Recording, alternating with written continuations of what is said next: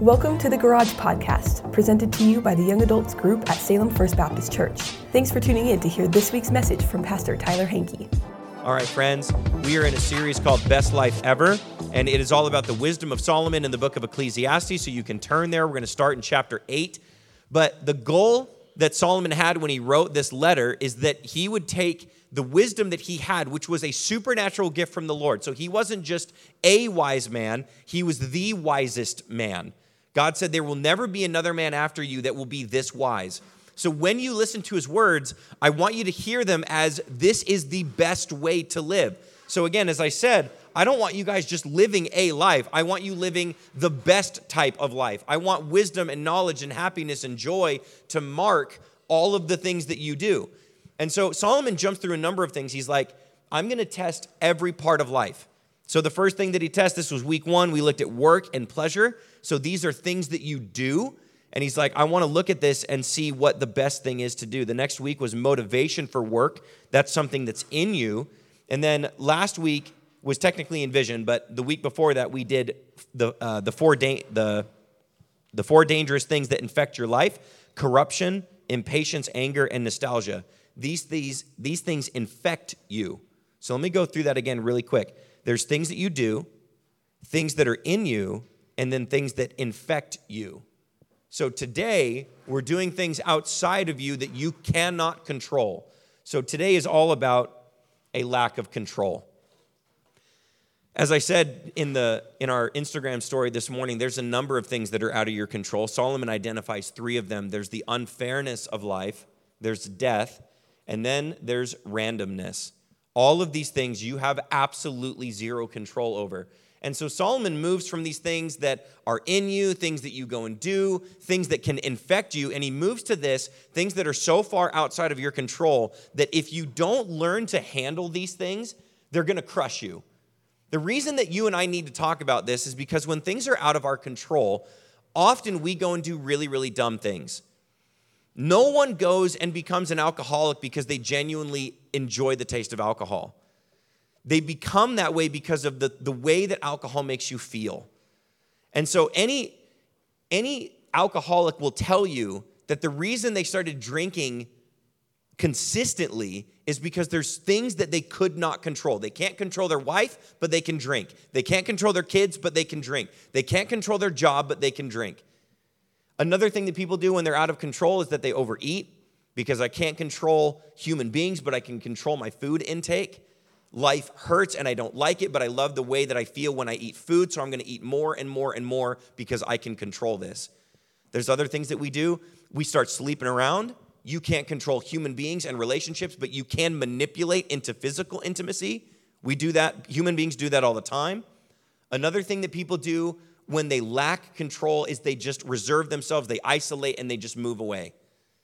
I can't control who I'm going to meet. I can't control what other people are going to say. Can't control my job. So I'm going to isolate myself away from all human beings. When you and I don't understand the things that are out of our control, and when we begin to either try to control them or run from them, we get hurt, other people get hurt. So you and I need to learn, how do I respond to unfairness, death, and randomness? And Solomon's going to walk you through the problem, and then the response that he sees is the wisest way to deal with things. So what I'm going to do is I'm just going to read you chunks of scripture. And again, just like we've done with all of these messages in this series, I'm going to give you some questions at the end to wrestle with at your table. So here's the first section of scripture. This is chapter 8, verse 14. There is something else enigmatic that occurs on earth: the righteous who get what the wicked deserve, and the wicked who get what the righteous deserve. This too, I say, is frustrating. So I commend the enjoyment of life, because there is nothing better for a person under the sun than to eat and drink and be glad. Then joy will accompany them in their toil all the days of life that God has given them. So Solomon was one of the first individuals to bring about the problem that you and I see all the time, that there are good people in this life and bad things happen to them, and that frustrates us. And then there are horrible, wicked people that seem to live a long, healthy, prosperous life. And when you begin to analyze that too much, it's going to drive you insane. Our church was dealing with this, specifically our staff recently, with Pastor Caleb. He's an incredible individual. His spiritual depth is something I aspire to. I love his gentleness and quiet spirit. I've never seen him lose his temper in my life. He's so kind. But this past month, his grandmother-in-law, who raised his wife, her mother made some decisions that were not healthy, and so her grandmother had to raise her. She passed away. And then his mother-in-law, who didn't make wise decisions, ended up in the hospital due to some other complications. And then his wife ended up in the hospital with kidney stones, and the surgeon went in to fix it and went into the wrong kidney, and then had to back out and go into the other kidney after he woke her up from anesthesia, then put her out again, then did the surgery. Then, 2 days later, his car broke down, and he goes to fix it, and he replaces the starter by himself, and then drives to work 2 days later, and someone steals his car, and it still has not been recovered.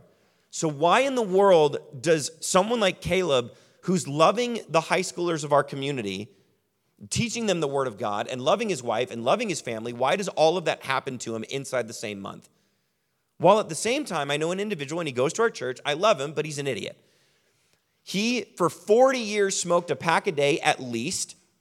And then one day when his granddaughter was sitting on his lap, she goes, "Grandpa, you smell bad." And he stopped smoking cold turkey, never smoked again, but he still drinks regularly. And by regularly, I mean a lot. And he's in his 80s. And his body seemingly works fine. So why, when you see some people that are doing really, really good things, they seem to hit all of these speed bumps in life or flat out walls, and then you look at other people that are either straight up wicked or they're just not smart, but they seem to be doing really, really well. Solomon says that'll frustrate you. That level of unfairness. And then you look at others, just make this personal. You look at your life and you're doing what you're supposed to. You're loving your family. You're loving your siblings. You're going to work. You're doing your job. You're going to church. You're praying. You're reading your Bible. But things don't seem to be happening the way that you want them to. Life is slower paced, or life is just hard. But then you look at other friends or family members, and they're doing flat out wicked things. Or again, maybe not wicked, just not smart. And yet they keep winning, so to speak. And they keep moving forward in this life, and you're like, when is it going to be my turn? If you dwell on this, the danger is that you will become overwhelmed with the seeming unfairness of life. And Solomon says you need to watch out. And so, again, the wisest man on earth has an answer. So let me read it again. He says, I commend to you, here's what I give to you. Here's what I think is best. I commend to you the enjoyment of life. Now just pause and think about this. He has not in any way changed any of your circumstances in this text at all. Nothing has changed about your life, whether it's fair or unfair. He says, what I want for you is to make a decision. What I want for you, what I want to reveal to you is that inside every single one of you is the ability to make a choice. I'm either going to whine about my life or quit, or I'm going to enjoy life. I'm going to make a choice, and he tells you how. He says there's nothing better. Wisest man in the world. There is nothing better in this life than to eat and drink and be glad. Those three, I want you to hold on to those three. Eat and drink and be glad. Really, there's only two of them, and I'll explain that in a second. Eat and drink, I want you to hold on to that because he explains that in a deeper way in the next movement. But glad, I want you to process this for a second. Because some of you are going to get frustrated because this is going to seem like semantics, like we're just splitting hairs, like this is just a language problem, but it's so much more than that. One of the only ways that you can begin to enjoy a life that is seemingly unfair is for you to begin to reframe everything that you know. Reframe every thought that you've ever had inside the paradigm of thankfulness. That's the only way you jump to a level of joy in this life and actually enjoy it. So you just got to practice this. I need you to take a common thought that you have that's negative, and I need you to reframe it. In this age group, there's very few of you that are very excited about your car, okay? Some of you love your car. You got a great working car. Many of you got a car that just flat out does not work almost ever, okay? I resonate with that. But if you begin to say things all the time on a consistent basis, my car is old, my car is broken down, my car goes to the shop all the time. When you do that, if you do that one time, that's fine. I'll give you one time. But if every single time you're explaining that to your friend, like, hey, how's life? And it's like, well, the car's really not working much lately. Or if someone goes, how's the car? And your common statement is, Well, it's working, but if all the time you are reframing things to sound helpless, hopeless, and there's consistent loss, then all you're doing is going, here's what I don't have, here's what I don't have, here's what I don't have, here's what I don't have. If all day long you are framing all of your thoughts inside a paradigm of loss, I don't care who you are, you will get depressed. There will not be joy, there will not be gladness. He says, only then will joy accompany you. So back up, what is only then? He says you need to be glad. So you need to learn as a maturing adult in Jesus, how do I reframe common statements? Your car's old, that's fine. Reframe it. You have a car. Your car breaks down a lot. Reframe that. You have the money to fix it. Okay? Your job sucks. Reframe it. You have a job. Your job's not fun. Reframe it. You have money to do what you want. You're single and you don't like it. Reframe it. You have freedom to participate in relationships that if you were in a committed relationship, if I could talk, you couldn't do. If you are single and you're like, man, I hate being single, pause, reframe. What does God have for you right now that maybe he wouldn't if you were in a committed relationship? Whatever you are doing commonly to complain, reframe that. He says the only way you experience joy in a life that is unfair is to process life in a paradigm of thankfulness. That's the only way you make it. So you and I need to get better at reframing commonly depressive comments to others. And that's all up here. Okay? It's not changing circumstance. It's changing how you look at circumstance. What did James say in his book? He says, consider it joy, my brothers and sisters, when you face trials of many kinds. Now pause. Think about the statement. Did he say, go and change your circumstance? He did not. He said, when you look at the difficult season of life, you don't whine, you don't complain, change your thinking. Consider this joy. Season sucks, don't worry about it. Change the thinking. Your fight for a great, healthy, joyous life is up here. It's all up here. And so if you're like, man, this season really sucks, reframe. Reframe. Because that is the only way you get to the place where you're like, God, however unfair this life is, thank you for, and then list. You find this all throughout Scripture. When you read the prayers of Paul, if you want a really fun devotional, take every prayer Paul has and read it on a daily basis. Here's what you're going to find. Almost never, I would say like 90% of the time, he never prays to change his current circumstance. And the man was getting beaten. The man was getting arrested. The man was falsely imprisoned. The man was attacked by animals. And he almost never prays, Lord, would you change my circumstances? He says, Lord, would you make me stronger? Lord, would you change who I am as a person? The only time that he ever admits to wanting to change his circumstances was when he prays that God would remove the thorn that he has, and we don't even know what the thorn was. He never says it.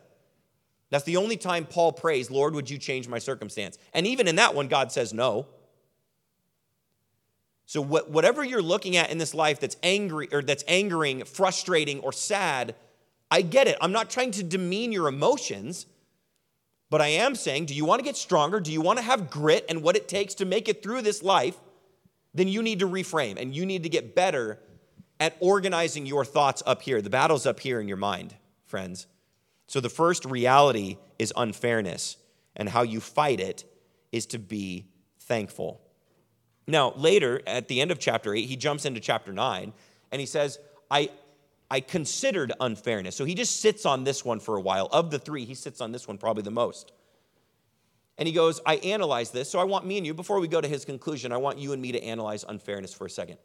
So unfairness is someone getting something they don't deserve, or someone like you not getting what you think you do deserve. So in what he describes, in the story that he describes, who is doing the giving of the unfairness? It's God. And who is receiving the unfairness, quote unquote? It's you and me. Whatever it was, whether it was good or bad. So God is doing the giving, you and me are doing the receiving. So what does this mean about your life? In many respects, you have absolutely no control over what you receive, only the attitude with which you have when you receive it and how you respond. You have almost no control over what you are given by the Lord. And so he jumps into this and he goes, here's his conclusion. Nobody knows what awaits them, love or hate. You have no idea. The righteous, the wicked, the good, the bad, the clean, and the unclean, they all die. So as he processes unfairness, no matter how difficult or not difficult your life is, he just jumps down to the second one. He goes, do you want to know what another reality is for your life? You're going to die. And this is something for the mature Christian that you need to hold in your mind. I talked about this in Bible study on Thursday. You have to hold the temporal reality of this life in mind all the time because it motivates you to something. Knowing this life will end motivates you to something. So he wants to talk about this. So this section of Scripture is a little bit longer. Bear with me, but just enjoy this. This is the beginning of chapter 9. Starting in verse 3, he says, this is the evil in everything that happens under the sun. The same destiny overtakes everyone. The hearts of people are full of evil, and there is madness in their hearts while they live, and afterwards they join the dead. Anyone among the living has hope. Even a live dog is better off than a dead lion. For the living know that they will die, but the dead know nothing. They have no further reward. Even their name is forgotten. Their love, their hate, their jealousy have long since vanished. Never again will they have a part in anything that happens under the sun. Verse 7, here's his conclusion. Go, eat your food with gladness and drink your wine with a joyful heart, for God has already approved what you do. Always be clothed in white and anoint your head with oil. Enjoy life with your spouse, whom you love, all the days of your enigmatic life that God has given you under the sun. For this is your lot in life in your work under the sun. Whatever your hand finds to do, do it with all of your might. So friends, here's the reality. You're all going to die. Now that produces in you a feeling, and you need to analyze this. When I tell you you're going to die, what happens in here, in your mind? What happens in your heart? For some of you, and I don't mean to insult you, but some of you, that brings about apathy. I say you're going to die, and you're like, well, all right, screw it. You know, we're going to die, so might as well make the best of things. There's no joy there. There's no energy there. There's no passion. There's no pursuit of excellence. And yet, when he talks about this, he says, you're going to die, therefore, go enjoy some things. You're going to die, therefore, work excellently. Those are his two things. So note takers, how do you combat death? Number one, enjoy good, simple things. And number two, work your butt off. That is how you combat apathy and the fear of death. Let me explain this. So this is why when I said eat and drink, let's pull that into your mind's eye right now. There's a number of times throughout this text, not just in this one, but in prior parts of Ecclesiastes, where Solomon says, you want to know what's good for you to do? I want you to go eat good food. And I want you to go find good drink, and I want you to partake of it, and I want you to do it with a delightful, joyful spirit. You want to know what's really funny about the church? We do this all the time, and I don't like it. It bugs me.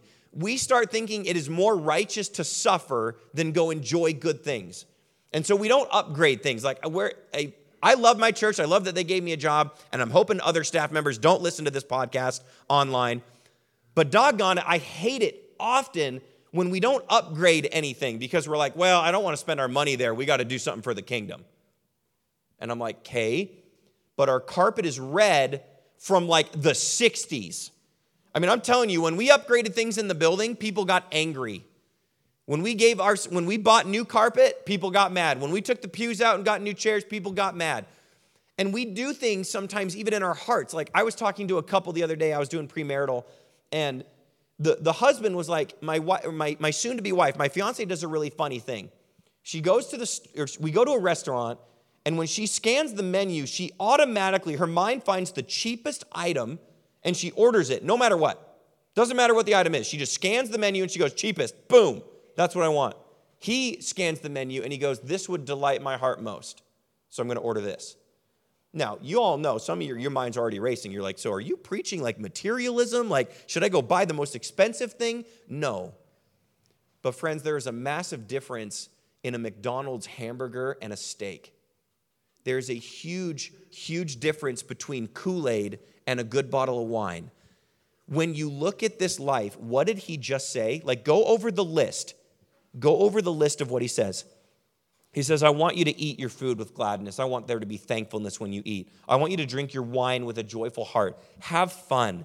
God has already approved of what you do. Then he says, I want you to be clothed in white and anoint your head with oil. This is where you got to get better at interpreting Scripture. What does that mean? It could mean, Revelation says, they wore white, which was their good works. And anoint your head with oil often means anoint your head with the Spirit of God. However, I don't think this is metaphorical. I think it's physical because every other part of the list was all physical. So what one commentator says, and I really like what he said, God has already approved of your works. And what that means is that such enjoyment is God's will for you. This encouraging word does not contradict the fact that we are stewards of all that God entrusts to us. However, this verse should help us realize that it's not sinful to take pleasure in what God has given us, even some luxuries. We need to balance gratefulness and generosity, keeping some things and giving others away. The balance is not easy, but it is very important. I love talking with Phil about cars because I don't care about cars. I really don't. I just want mine to work and get from A to B. And he cares about that too, but when Phil works on a car, he's taking it to a new level of aesthetic beauty. And I know that he would never use that language, but he's making it look cooler. Why? That level of living your life has no value at all unless God is real. Making something simply look better or performing that much better, taking a car from good to great. Okay? Caleb likes barbecuing, but not burnt hamburgers. He likes doing 3-hour tri-tip or 6-hour ribs. Okay? God bless that man. Hannah doesn't just like writing notes on a simple blank piece of paper. She enjoys a hand-painted cover and multiple layers of beauty on the paper and special pens, and she likes handwriting it and not typing it. That matters. Those things matter. And so God looks at you and he says, friends, I want you to go buy a really nice journal, and I want you to buy a really nice pen, and I want you to enjoy writing. And I want you to go and I want you to get a really cool mug, and I want you to get really nice tea, and I want you to sit in the morning and enjoy the way that it smells. I don't want you to just go get Lipton iced tea. Like, let's banish that idea for the rest of humanity. I want you to go get coffee, but not Folgers. I want you to get Sister's coffee because that is the best, okay, period. I want you to go and enjoy things. You want to know one of the only ways you escape the apathy of death? Just giving up. He says, I want you to go and enjoy life.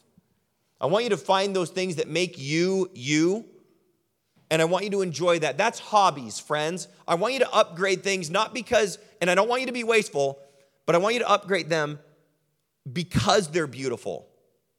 I want you to look at this life and I want you to take some value in it, value in your stuff, value in your time, value in your hobbies. Because God, I don't think it's overly righteous to say, you know what, I only spend my money on kingdom projects. I'm like, okay, good for you. Like, go enjoy something. God gave you taste buds for a reason. There's not just one flavor. There's thousands of flavors. There's not one scent. There's thousands of scents. There's not one color. There's thousands of colors. The world, in some ways, was meant to be enjoyed, and God says, go and enjoy it. But here's the second thing that he says. Whatever you find to do with your hands, do it with your everything. Here's where we can have some fun, but also get a little convicting. You see, I've talked to many of you, and I'm not trying to shame anybody, but sometimes the way that we talk about our work is very disrespectful to God. Because when you jump into Colossians, Paul says, don't work as if you're working for a human boss. That person, that man or woman, they're going to die. I don't die. I am God and you are working for me. Whatever your job is, he says, work at it as if God was your manager and was walking on the floor analyzing what you're doing. If there's some conviction there, let it sit for a second. Let that one sit. Not trying to shame you, but when you work, go work your butt off. Don't just be a barista that's just pouring coffee. Be the best barista. Don't just go to school and get A grade. Go be the best student. Don't just go build something with your hands. Build it as if you're making it for yourself. All throughout Scripture, there's this odd pattern of a call to excellence. God doesn't want some of you, he wants all of you. God doesn't want a little bit of your skill, he wants all of your skill. And then once you have it, he says, develop it. Get better at whatever you're doing. Have fun. Enjoy life and work your butt off. That's one of the only ways you escape looking at death and being overwhelmed and saying, screw it, I'm just going to give up. God doesn't want that for you at all. And he moves on to the third one. This is in verse 11. He says, I've seen something else under the sun. The race is not to the swift, or the battle to the strong, nor does food come to the wise, or wealth to the brilliant, or favor to the learned. But time and chance happen to them all. Moreover, no one knows when their hour will come. As fish are caught in a cruel net, or birds taken in a snare, so people are trapped by evil times that fall unexpectedly on them.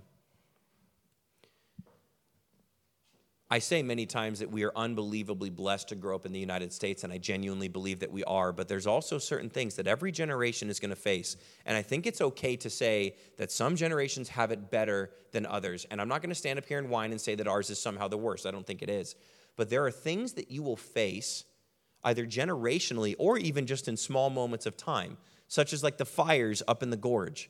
We had a number of families in our church that were affected. One family, they were sleeping, and the fire moved so fast that it hit their front door, and they couldn't escape. Front door, garage, completely blocked. Side door, blocked. The only way they could get out of the house was in the backyard, and their backyard was real short and then had a pretty steep drop-off into the lake. And so they sprinted down the hill and just jumped in the water and had to wait to come get rescued as they watched their house burn. You have no idea when your time is. Time and chance in some way should unnerve you. Now, as young adults, we often don't think about death, but the older that you get, the more death as a category is present in your thinking. And so as wise individuals, I want to encourage you, add death early. Add death as a category in your mind early. I was talking with a buddy, he's in our church, and he just turned 60, and he was reflecting. He goes, I look at my life now, and I go, okay, I had 0 to 30. That was trimester 1. I had 30 to 60, trimester 2, and now I'm in the last lap. I'm in my last 30 years. What am I going to do with it? The wise individual recognizes that right now you are in lap number 1, and that's a blessing. Don't waste that. Don't wait until you're 60 and go, oh, shoot, last lap, better do something. You're in lap number 1. Make the best of it. Don't let time escape you. Now, also understand that, we had a guy, I won't call him a friend, I didn't really know him that well, but he came to the Courthouse Athletic Club every day that I worked. Every single day, same time, did the same routine. He lifted, he ran, he ate all the right food. I don't think he drank to my knowledge, but he goes out running one day in the fields in Minto Brown behind our building, and he's on the trail, boom, heart attack, died. On the trail, body limp, dead in that moment. And he did all the right things. You have no idea when your time is. You don't know what's going to befall the United States. We have no idea what's coming. We can guess, but Solomon says, if the wise man says he truly knows what's next, he doesn't. He's lying to you. He has no idea. Nobody knows what's next in this country or around the world. And so how do you respond to this? Look at the way that he says it.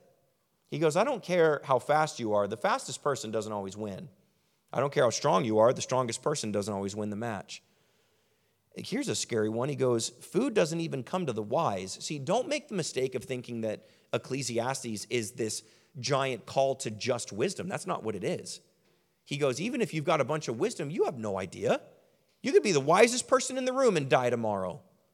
You could be the wisest person in the room and lose your job tomorrow. You have no idea. So the way that he says it, almost calmly, is this way of saying, you know what, I accept this. I accept it. I don't overly grieve it. I'm not whining. I'm not pouting. I'm not depressed. I accept that sometimes life is just random. Any parent that loses a child early has to struggle with this. Sometimes there's no reason why your child dies. It's random. You have no idea sometimes why you lose a job, and you try to come up with it. We've been doing this lately with our home. I know this is not anywhere close to death or anything that important, but normally you're under contract for a little less than a month. We've been under contract for over 3 months. I don't know why God's making us wait this long.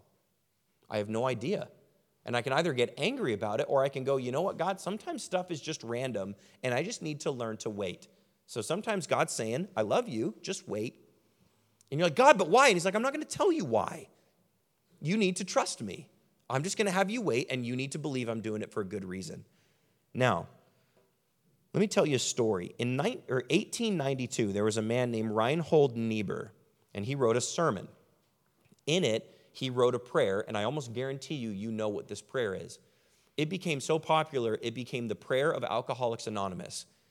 It became so popular that actually before Alcoholics Anonymous adopted it, the U.S. government adopted it and asked his permission to put it on cards and send it out to all their soldiers in World War II. This prayer is known as the prayer of serenity, and it goes like this.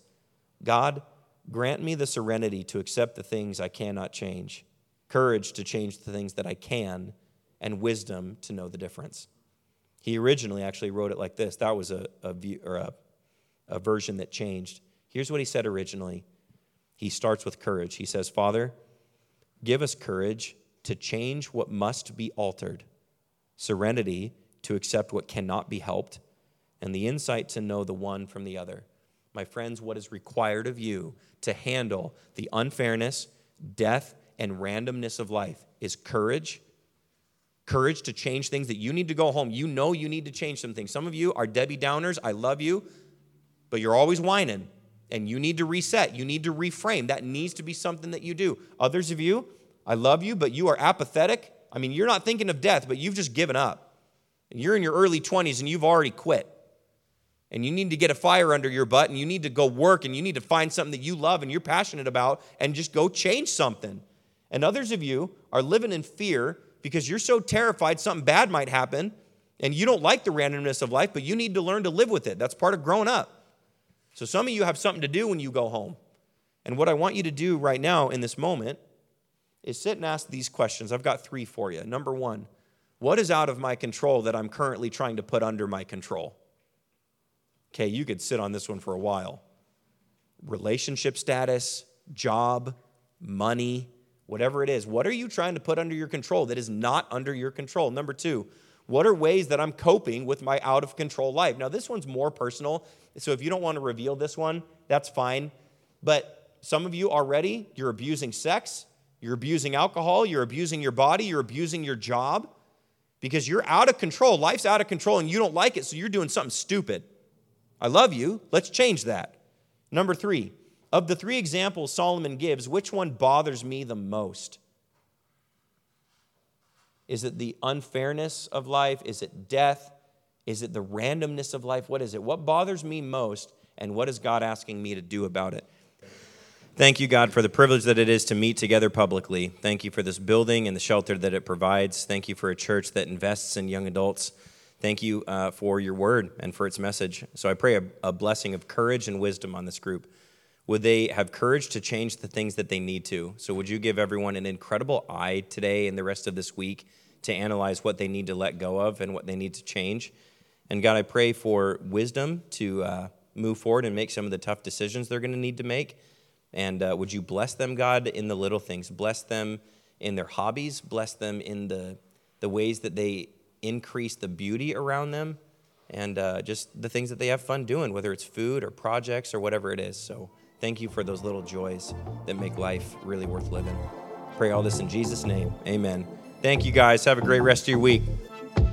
Thanks for tuning in to the Garage Podcast. We hope the message has made you think deeper about faith and will strike up new conversations as you go about your week. If you want to hear more messages like this, make sure to subscribe so you never miss an episode. Have a great week.